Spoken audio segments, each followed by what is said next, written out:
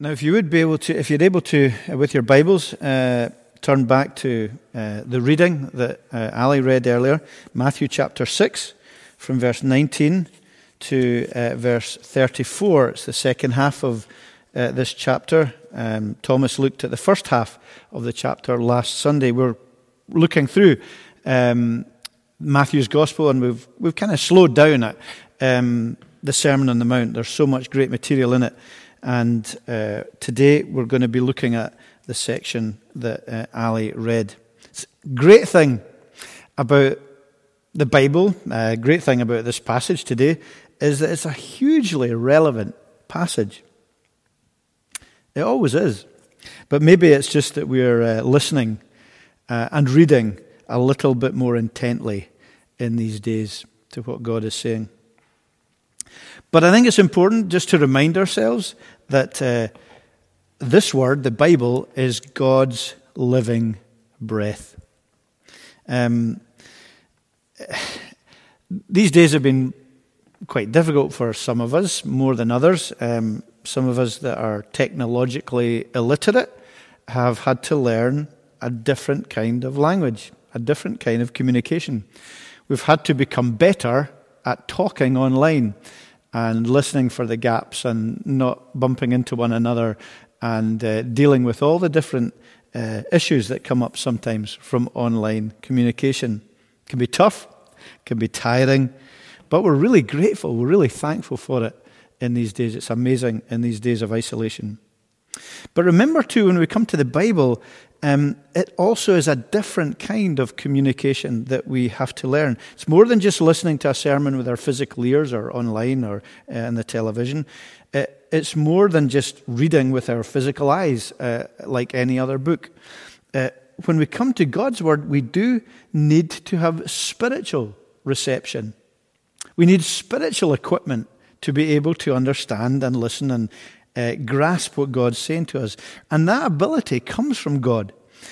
We have to put our faith in Him, trust in Him, and ask Him to open our eyes and to open our ears spiritually so that He can speak into our lives and that we are listening to what He's saying. So we ask Him and we seek His help any time that we come to the Bible, because it's His living Word and He speaks to us through it. And in the Sermon on the Mount, the first thing I want to say is that He speaks to us as the King of Kings. Now, you might not get that necessarily immediately from reading the passage, because you just think of Jesus in his gear on the mountainside preaching to a bunch of people, just like any other preacher in many ways. But there are hints that what we have here, or who we have here, is the King of Kings. He speaks a lot in the Sermon on the Mount about the kingdom of heaven. He speaks about hell. He speaks with a really strong spiritual dimension, and he speaks with great authority. And we know if we broaden our look through the Bible to who Jesus Christ is, we recognize that even here he's speaking, even though it's kind of guarded, he's speaking as the King of Kings and as the Lord of Lords. We've got this magnificent description of him in Revelation chapter 17, where we also know that other description of him as the Lamb. They will make war on the Lamb, and the Lamb will conquer them, for he is the Lord of Lords and King of Kings, and those with him are called chosen and faithful. And that reminds us, even though it's veiled here in the passage in many ways, or in this part of his ministry, that this is the King of Kings who's speaking. I don't listen to a lot of classical music or songs that are sung classically, but Handel's Messiah is just outstanding. And that Hallelujah chorus, which speaks of him as the King of Kings and the Lord of Lords, is so majestic and so awesome and spine-tingling for us. And we recognize that's who he is. And indeed later in the Gospels, but in Mark's Gospel, where the kids are working from today in the kids' lesson in kids' church, if that's what they're going to do, God does make himself known very dramatically as the King of Kings on the Mount of Transfiguration. And that's hugely significant as we remember and come to this passage that is God in the flesh, the Lord of Lords, King of Kings, who's speaking. And the claim is no less than that. He is the one before whom every knee will bow one day. And it goes way beyond our current estimation of him. Even the greatest, most insightful Christian doesn't in any way grasp the majesty and the glory of this Jesus. He's way more important than we understand him to be. And so when he speaks, he's speaking and he's challenging us. And I think it's good for us to be reminded of that. It's all or nothing with Jesus. I hope we're never content with a divine weakling, because Jesus isn't a weakling, and we recognize him as the King of Kings and the Lord of Lords. So he speaks as the King of Kings. And as the King of Kings, and as he speaks in this sermon, we recognize that he is seeing with an ultimate vision, with an ultimate reality. He's seeing something really great. He's seeing a whole picture, even as he delivers this sermon. Now, we often speak of the Sermon on the Mount as ethical and moral teaching, and it's very practical, and it gives us very practical advice. And please hold on to that thought, because I'll go on to say something about that practicality, because it is practical teaching, and it is moral, and it is ethical, but it's in a remarkable context, and it's actually much more than that, much, much more than that. Because the context of the sermon must bear in mind where Jesus had come from. Because Jesus was pre-existent. He had come from a spiritual realm, the spiritual realm. He is God the Son. He is the originator of all life. He had come from heaven, a place of indescribable perfection, of beauty, and of energy, of light, and of life. He'd come from this, in the mystery of all of the reality of him, coming from a Trinitarian relationship with God the Father, God the Son, and God the Holy Spirit, in this eternal relationship of grace and love, so that even the very best of life that we can anticipate and think of is only an absolute fleeting shadow compared with where he'd come from. It is incomparably poorer, and he emptied himself and came into our world, but he came from heaven. And he came into this world which, from its very genesis, from its very beginning, humanity had rebelled against God. And were jealous of God, and were jealous of who he was and of his power and of his glory, and who turned away from him, the author of life. And that is where death was born. Now today we might feel that we are miles away from Adam and Eve and from what they did, and we might throw up our hands in horror and say, well, it's unfair. Why are we separated from God and from life because of what they've done? But we too would absolutely have listened to the lies of Satan. We too would have chosen to live without God, because that's our nature, and that's what we have always done, and that's what we would have done with Adam and Eve simply being our representatives. And we've become, therefore, spiritually blind and deceived. So that when Jesus is speaking here, sometimes we miss the fact of where he has come from, and that his perspective in this sermon is often talking about heaven and talking about hell and talking about Satan and God and good and evil. And he focuses on these things so much. He speaks a lot about them. The Sermon on the Mount is full of these references to the spiritual realm. So it's not just that we need to think of that perspective of where he's come from as he addresses us here, but also where he is going. Because Jesus knows exactly where he is going beyond the delivery of this sermon. He is going to the place of a skull. He is going to a hill outside Jerusalem, Golgotha, Calvary. The place of a skull, it actually means the place of the cranium that protects the brain, and that very center of thought and mind and reality for us. And it seems that may even point to the centrality of what Jesus was doing on that hillside outside of Jerusalem. And as he goes on in life, as if to prove the rebellious hearts of humanity that he was walking in among and that he loved, humanity that knew him as the perfect Son of God,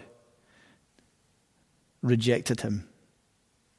They drove him to death and to the cross. They rejected his teaching. They rejected his life. They didn't want him anymore around them. The only real reference to his kingship is nailed on the cross by a secular Roman ruler who says, "This is Jesus Christ, King of the Jews." But yet his death, we know, becomes the doorway back to spiritual life for every believer. An astonishing act of love. He pays the price for our rebellion, our separation. He is plunged into darkness, the darkness of hell, in our place, bearing the wrath of God, of a holy God, a God who can't ignore sin and evil and rebellion, because it only ever leads to death. It only ever leads to death. And that's the world in which we live. We can't put that right. We can't overcome death. We can't resist it, ultimately. But he did. He could have resisted death, but chose to go into death for us and rose again on the third day. As we trust in him, we can know freedom and life. Now, that is Christianity. And that is the very core of our faith. And it's with that perspective that we look at the Sermon on the Mount always and remember who Jesus was, where he'd come from and where he was going. And therefore what he says here is in that context. And it's in the context of people who already trust in him, his disciples. And he's giving them, because they are redeemed and they are saved and they belong to him and trust in him, he's giving them, and therefore he's giving us as Christians, a great and powerful call to live life differently. And he says for us as Christians, therefore, in this passage, that we have to recognize two very important things. The first is that our treasure is in heaven. Chapter 6, in that section, verses 19 to 24, speaks about our treasure being in heaven. Do not lay up yourself treasures on earth where moth and rust destroy and where thieves break in and steal. Lay up for yourselves treasure in heaven. For where your treasure is, there your heart will be also. So he's reminding us as believers, and with his perspective, that our genuine life, our true life, our perspective, and our treasure is in heaven. What does he mean by that? What does he mean? Well, it means that as believers, Christ has become our treasure.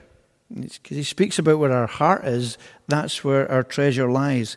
And for the believer, Christ has become the core of our life and the core of our love. In him is real life, love, hope, future, truth, and security. It's in Jesus Christ that our deepest love and our longings are met. All of the searches that we make in this life for these things are a pale reflection, a mere broken shadow of what Jesus offers as we put our faith and trust in him and enjoy a relationship with him. We have life and forgiveness and belonging and hope and a future in him, and death's power has been removed. The sting of death is removed for us. So Christ is our treasure. He is where our heart is. We have given our hearts to him. And therefore, we are called to live differently because of that, because of our treasure being there. We're called to live in his light. Verse 22, it gives us that illustration of the eye being the lamp of the body, and if it's healthy, your whole body will be full of light. But if your eye is bad, it is full of darkness. And therefore, he encourages us to think about the eye as it kind of affects all of life. we use the phrase, what have you got your eye on? What do you really fancy? What would you really like? And it really maybe is an illustration of to explain what our heart's desire is. There's a link between our heart and our eye in this picture. In fact, Psalm 119 gives us that illustration. In verse 10 it says, with my whole heart I seek you, let me not wander from your commandments. And then in verse 18 it says, open my eyes that I may behold wondrous things out of your law. So we've got this reality that Christ comes into our life and transforms our ability, like I mentioned at the beginning, to see spiritually and to live accordingly. And when we're in Christ, we are to be living with our heart's desire focused on Him so that we are living in His light, because everything else is darkness and blindness.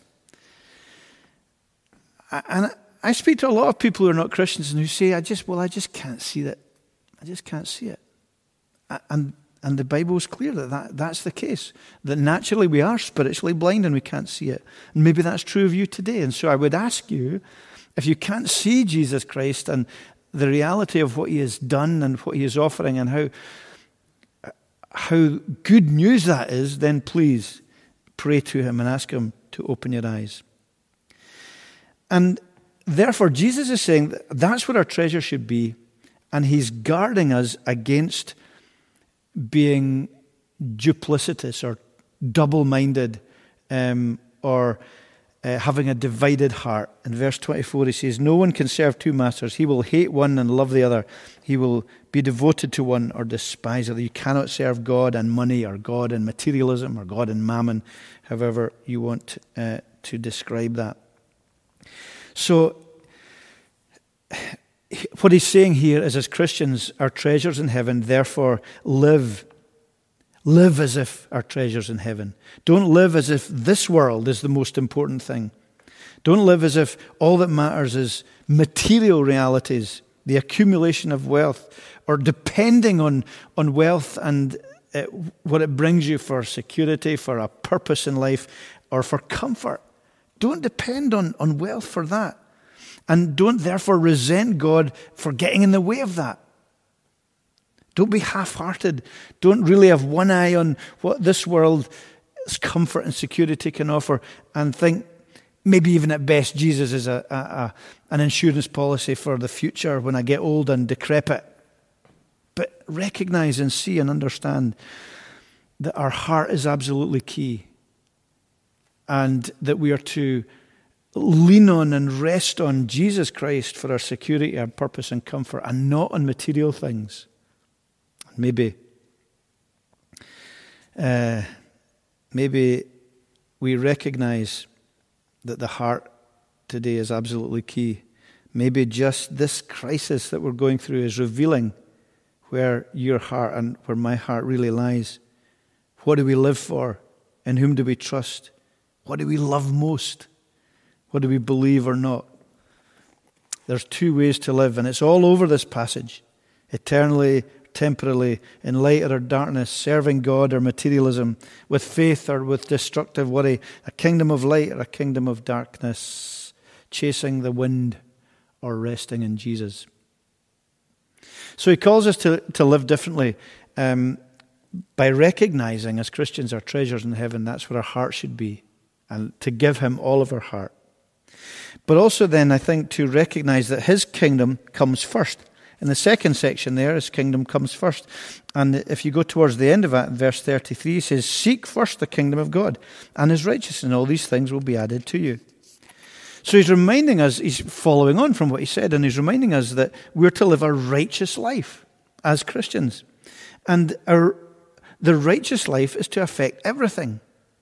Now, there's two ways in which righteousness affects our life. One, we're covered in the righteousness of Christ, so that when God looks at us, He sees Christ's perfection. But we are also to seek after a life of obedience and righteous living, becoming more like Jesus every day. And we're to live it out. In other words, live out grace in our lives and live out what it means to be a Christian. And that's what the Sermon on the Mount is all about. In other words, Jesus is saying, look, you're citizens of another kingdom, of a different kingdom, whose ethics and morals are different from the world in which we live. And therefore, all of life comes under this rubric of Christ's lordship, because our heart has been taken by him, and his love is our law. And so the Sermon on the Mount speaks about all kinds of practical things, as I mentioned at the beginning. Dealing with anger, sexual parameters, family life, honesty, respect, and love for every human being, even our enemies. Generosity, our attitude to money, our prayer life, charity, to food and drink. And in this section, the second section that's entitled Do Not Be Anxious, the priority that we give to our looks and to our obsession sometimes with fashion and with clothes, and worrying overly about these things as if they are ultimately significant for us. It deals with anxiety and worry and its causes, and mental health, and how much store we put by the opinion and judgment of others rather than God. It's all there. It's all there in the sermon. And he encourages us to live the righteous life in his strength and in his grace.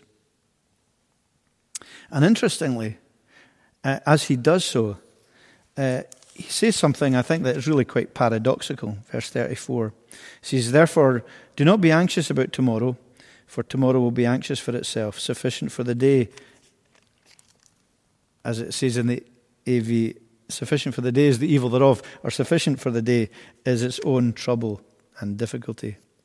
So interestingly, what he says is, in the light of eternity, in the light of who Jesus is, in the light of where our hope lies, where our heart lies, and where our future lies, he says, tomorrow is safe, therefore live for today. Isn't that an interesting kind of paradox? He doesn't, in other words, say because we're Christians and because our treasure's in heaven that we're to be, as the old phrase goes, too heavenly minded to be of any earthly use. It's quite the opposite of a pious disengagement from being part of this world. We are, he says, to live for today and not be anxious about tomorrow. Every day has its own trouble and difficulties. It's beautifully paradoxical in a way. In other words, he's saying today, don't anxiously chase after a material lifestyle. In verse 32, he talks about that.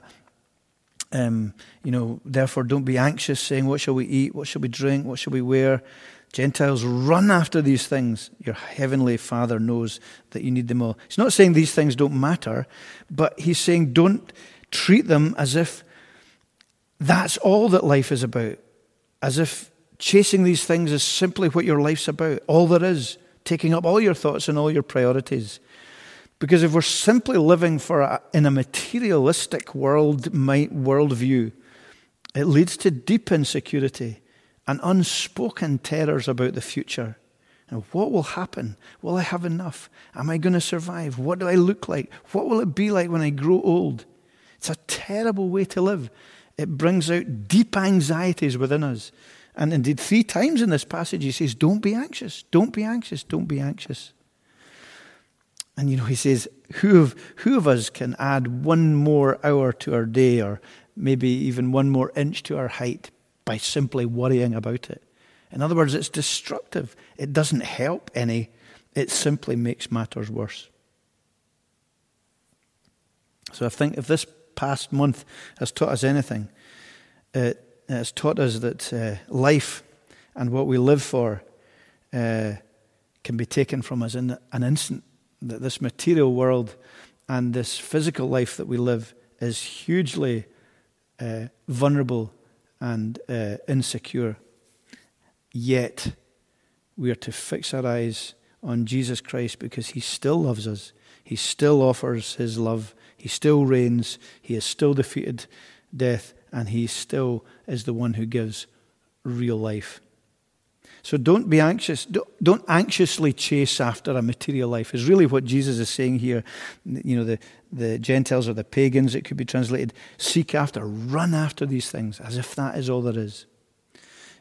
But he acknowledges that each day has its own battles or troubles. So take one day at a time. Each day does have troubles, and he wants us to focus our attention on praying through these and committing them to the Lord. He acknowledges that there's trouble and concerns, and there's certainly plenty in these current days and in this current crisis. And I don't in any way, and God doesn't in any way, and the Word doesn't in any way belittle these things. But we do see in today's crisis, I think, in many ways, a worldwide parable of our own fragility and vulnerability, a sobering reminder that we live in the shadow of death. There's only one hope, one answer, and one love. So take each day as it comes and rely on the Lord Jesus Christ. Remember his prayer earlier on, give us this day our daily bread. And rather than chase after a material lifestyle, he says, rather be people of faith. In verse 30, he rebukes us for having such little faith in God's provision for us. And really probably living so much of the time like God is a weakling and that he doesn't really care. But he wants us to cry out to him, and he will give us what we need in this life, and more importantly, he will give us eternal life. And he reminds us of that by speaking about our Heavenly Father who cares. In verse 26, he talks about the flowers of the field, he talks about the birds of the air, and he says, look, they don't reap or gather into barns, yet your Heavenly Father feeds them. And then in verse 32, again, he speaks about the flowers and the beauty of how they are clothed by God. And your Heavenly Father, if he clothes them, knows how much more we need to be clothed. And as Thomas was talking about last week, about a great picture of the New Testament picture of God, the great I Am, who becomes our Father, our Heavenly Father. Again, Jesus stresses that here. He provides food for the birds and the beauty of the flowers. And he will provide for us as we put our trust in him. There's an ultimate sense, obviously, that he has already provided for us. Whatever happens in this life, whatever brokenness and battles and terrible things happen in this life, there's an ultimate sense which has started now for every believer that the provision has been made for him and we are safe in him. We're all still going to die unless Jesus comes back first. This life will always be a battle. There'll always be death and evil. Even though it's defeated, it's yet to be destroyed. It's a broken world, and sooner or later, whether it's by pandemic or by war or by famine or by disease or by old age or by accident or by violence, we will all die. But in Christ, even though the body dies, it dies in order to be raised. And the soul lives on with Jesus Christ, waiting for the fulfillment of all things, the final resurrection and new life, of which this life, at its very best, in our youngest, strongest, fittest, healthiest, sunniest, brightest, most fulfilled, satisfied days, is only the opening line of an opening chapter of a never-ending story. The pandemic that we are living through just now is indeed scary. It's a huge challenge to all of our lives, I think, and a huge challenge to where our hope and where our security and where our future lies, because we will all one day stand before the judgment seat of God. And as Christians, it's a great challenge to us as to how we love God, what place he has in our heart, how often our hearts can be divided, and how often we fail to live as citizens of another kingdom. But please do consider the gospel and the message of Jesus Christ. If you're not a Christian, again, to solemnly think about the claims of Jesus Christ, who is the King of Kings and the Lord of Lords. Amen. Let's pray. Father God, we ask and pray that you would teach us from your word, that we would seek the spiritual equipment that you ask us to have to have our eyes opened, that we would entrust our lives to you, that we would pray to you and ask for eyes to see, or ears to hear, that you would breathe life into us, into those who don't know you, and that as Christians we would grasp more of what it means to be alive in Christ and what it means to be indwelt by the Spirit, to be citizens of a heavenly kingdom which Jesus knew all about. And Lord God, we pray that you would bless this strange and difficult and time of great trial, and that through it your kingdom would grow, that people would come to know a deeper and greater love and security and belonging than anything that this world can offer, so that out of what is dark and black, good will come. We pray it in Jesus' name. Amen.